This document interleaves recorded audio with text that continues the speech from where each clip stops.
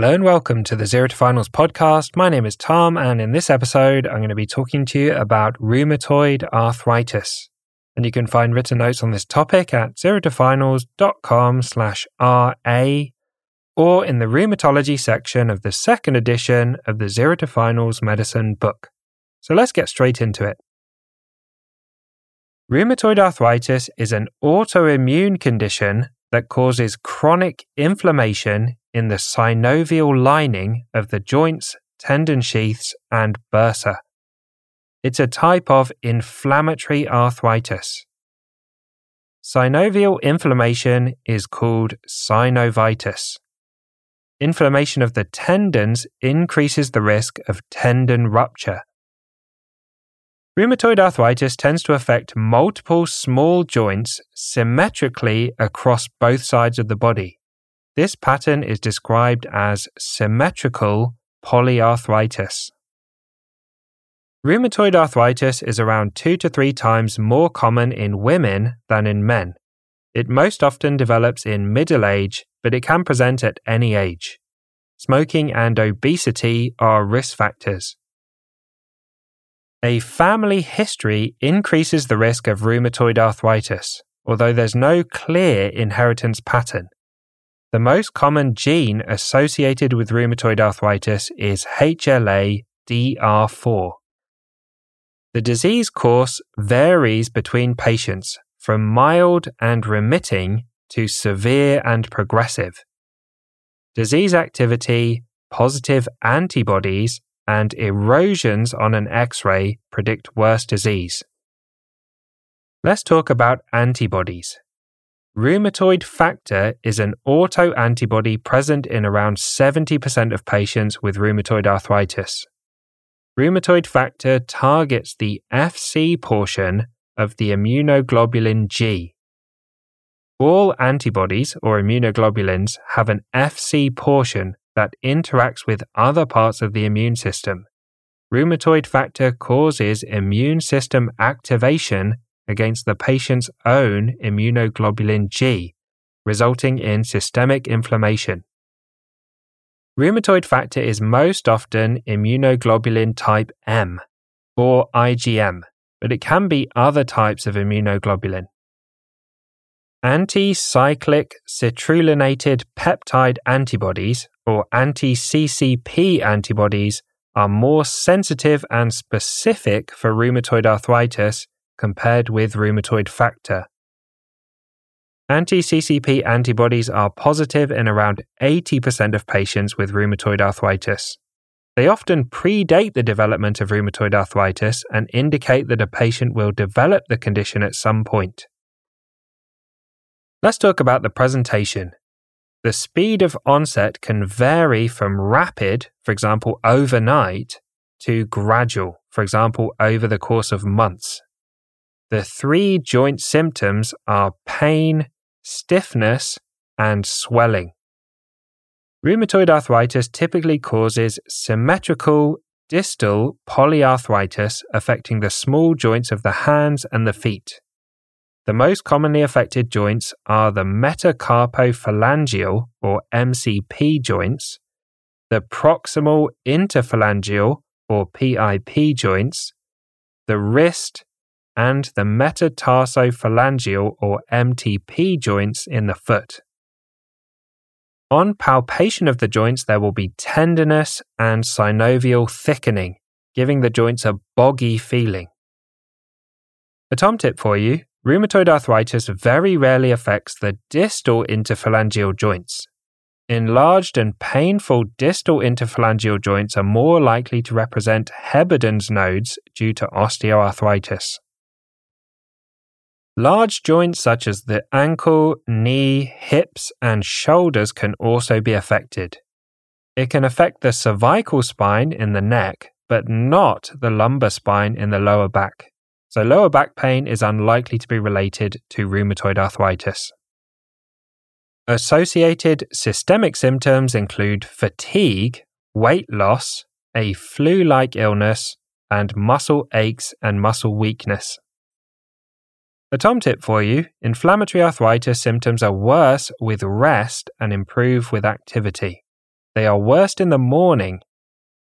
Symptoms of mechanical problems, for example osteoarthritis, are worse with activity and improve with rest, and they're worst at the end of the day. Next, let's talk about palindromic rheumatism. Palindromic rheumatism involves self-limiting episodes of inflammatory arthritis with pain, stiffness, and swelling, typically affecting only a few joints. The symptoms last days, then they completely resolve. Joints appear normal between episodes. Rheumatoid factor or anti-CCP antibodies may indicate that it will progress to full rheumatoid arthritis. Next, let's talk about hand signs in advanced disease. In patients with advanced rheumatoid arthritis, the hand signs include a Z-shaped deformity to the thumb, a swan neck deformity with hyperextended proximal interphalangeal joints and flexed distal interphalangeal joints, a boutonniere deformity, which involves hyperextended distal interphalangeal joints and flexed proximal interphalangeal joints, and an ulnar deviation of the fingers at the MCP joints, or the metacarpophalangeal joints. Boutonniere deformity is caused by a tear in the central slip of the extensor components at the proximal interphalangeal joint, or PIP joint. The central slip connects to the middle phalanx at the proximal interphalangeal joint, and the lateral bands go around the proximal interphalangeal joint and connect to the distal phalanx. If there's a tear in the central slip, when the patient tries to straighten their finger, the lateral bands pull on the distal phalanx, causing the distal interphalangeal joint to hyperextend and the proximal interphalangeal joint to flex. A swan neck deformity is the opposite of Boutonniere's deformity. It's caused by an extensor mechanism imbalance causing flexion of the DIP joint and extension of the PIP joint. A tom tip for you: effective treatments mean it's unusual for rheumatoid arthritis to get to the stage of having severe hand signs. However, it's worth becoming familiar with these examination findings as they make great patients for OSCEs. Next, let's talk about atlantoaxial subluxation. Atlantoaxial subluxation occurs in the cervical spine in the neck. Synovitis and damage to the ligaments around the odontoid peg of the axis, or C2, allows it to shift within the atlas, or C1 vertebra. Subluxation can cause spinal cord compression, and this is an emergency. This needs to be considered when a patient is having a general anesthetic and requires intubation. MRI scans can be used to visualize changes in these areas as part of the pre-operative assessment. Next, let's talk about the extra-articular manifestations. There are many extra-articular manifestations of rheumatoid arthritis, and these include pulmonary fibrosis, Veltes syndrome, which is a triad of rheumatoid arthritis, neutropenia, and splenomegaly, Sjogren's syndrome, with dry eyes and a dry mouth, anemia of chronic disease, cardiovascular disease, eye manifestations, rheumatoid nodules, which are firm, painless lumps under the skin, typically on the elbows and the fingers, lymphadenopathy with enlarged abnormal lymph nodes, carpal tunnel syndrome, amyloidosis, bronchiectasis, bronchiolitis obliterans, which is where there's small airway destruction and airflow obstruction in the lungs, and Kaplan syndrome, which involves pulmonary nodules in patients with rheumatoid arthritis that are exposed to coal, silica, or asbestos dust.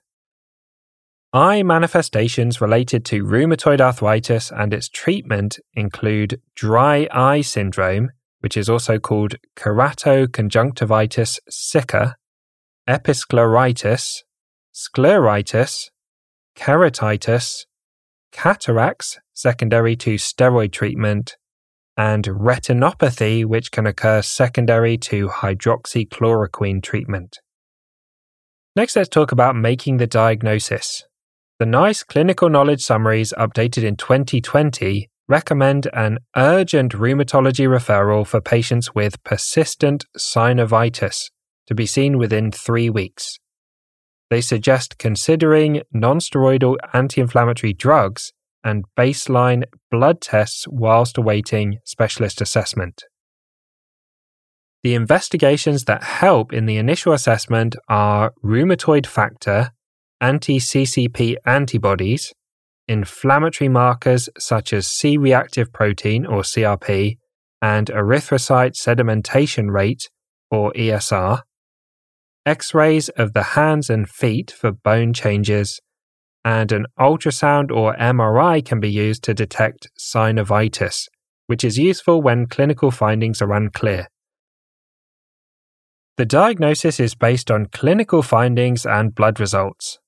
The American College of Rheumatology/European League Against Rheumatism classification criteria from 2010 can be used to make the diagnosis. Let's go through the X-ray changes. The key X-ray changes are periarticular osteopenia, with thinning of the bones around the joint, bony erosions, soft tissue swelling, and joint destruction and deformity in more advanced disease. Next, let's talk about the scoring systems.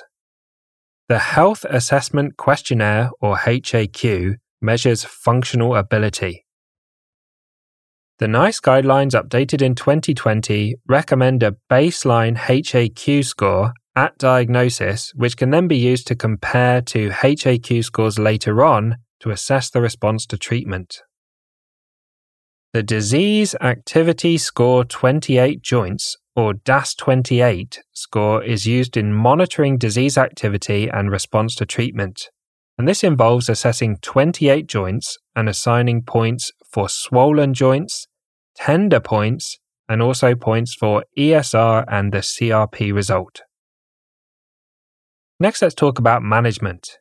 Treatment involves the multidisciplinary team, which will include rheumatologists, specialist nurses, GPs, physiotherapists, occupational therapists, psychologists, and podiatrists. Starting treatment early improves the outcomes.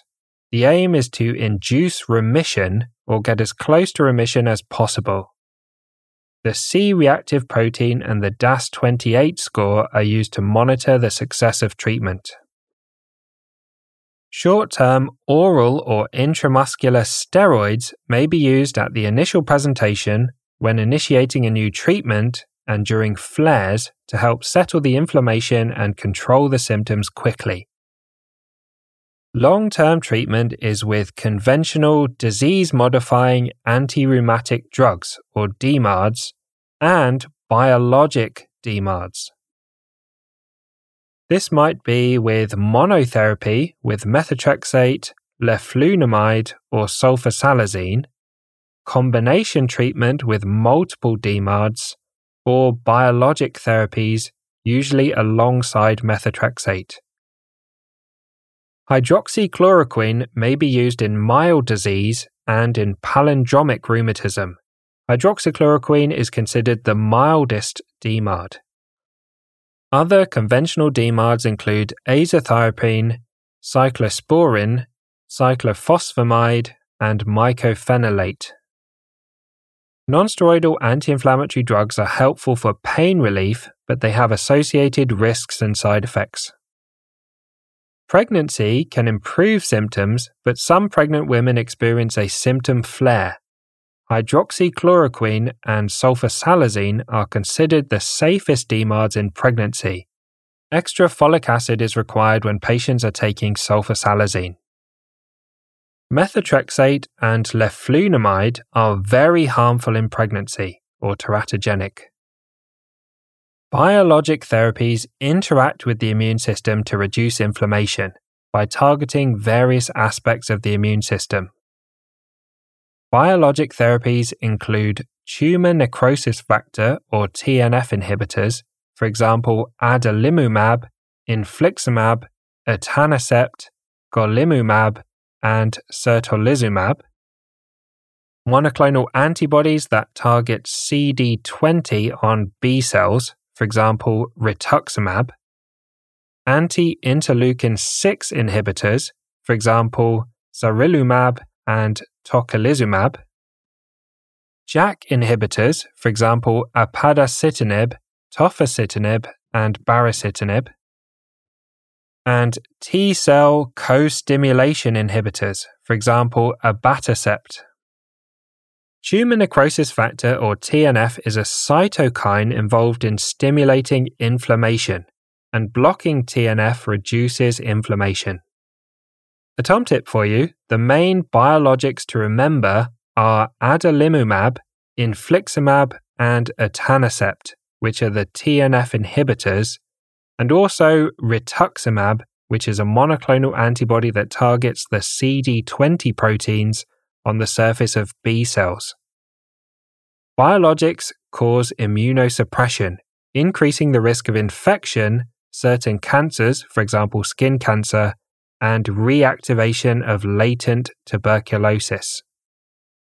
Orthopedic surgery used to be an important aspect of management when joint deformities developed in rheumatoid arthritis. However, the DMARDs and biologics have dramatically reduced the number of patients that are getting to the stage of needing surgery. Finally, let's go through some notes on medications. Methotrexate interferes with folate metabolism and suppresses the immune system. It's given once a week. Folic acid, 5 mg, is also taken once a week on a different day to the methotrexate. Side effects of methotrexate include mouth ulcers and mucositis, liver toxicity, bone marrow suppression and leukopenia, or a low white blood cell count, and it's highly teratogenic or harmful to pregnancy, and it needs to be avoided before conception in both women and men. Leflunomide is an immunosuppressant medication that interferes with the production of pyrimidine. Pyrimidine is an important component of RNA and DNA. Side effects of leflunomide include mouth ulcers and mucositis, increased blood pressure, liver toxicity, bone marrow suppression and leukopenia, or a low white blood cell count. It's teratogenic, meaning harmful to pregnancy, and it needs to be avoided before conception in both women and men, and peripheral neuropathy. Sulfasalazine is an immunosuppressive and anti-inflammatory medication. The exact mechanism of sulfasalazine is not clear. The side effects include orange urine, reversible male infertility due to a reduced sperm count and quality of sperm, and bone marrow suppression. Hydroxychloroquine is traditionally an anti-malarial medication, and it suppresses the immune system by interfering with toll-like receptors, disrupting antigen presentation, and increasing the pH inside the lysosomes of immune cells. Side effects of hydroxychloroquine include retinal toxicity, specifically macular toxicity, which causes reduced visual acuity, blue-gray skin pigmentation, and hair lightening or bleaching of the hair. A final Tom tip: the unique side effects worth remembering are methotrexate, bone marrow suppression, and leukopenia, and that it's highly teratogenic. Leflunomide causes hypertension and peripheral neuropathy. Sulfasalazine causes orange urine and male infertility. It reduces the sperm count. Hydroxychloroquine causes retinal toxicity, blue-gray skin pigmentation, and hair bleaching. Anti-TNF medications cause reactivation of tuberculosis. And rituximab can cause night sweats and thrombocytopenia. So thanks for listening to this very long and detailed episode on rheumatoid arthritis. As always, a big thank you to Harry Watchman for perfectly editing the podcast, and I hope you join us for the next episode where we'll talk about psoriatic arthritis.